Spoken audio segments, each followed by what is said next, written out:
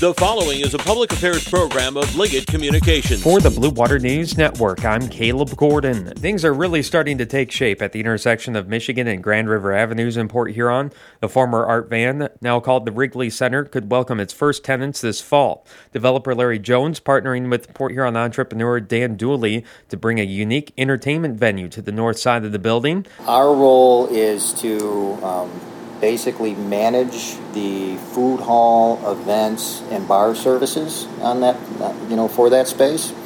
So we'll be bringing up, 4 to 5 different food concepts.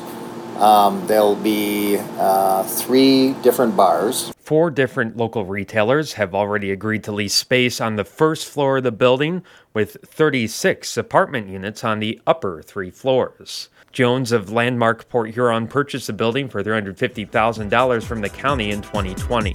This is the Blue Water Beat.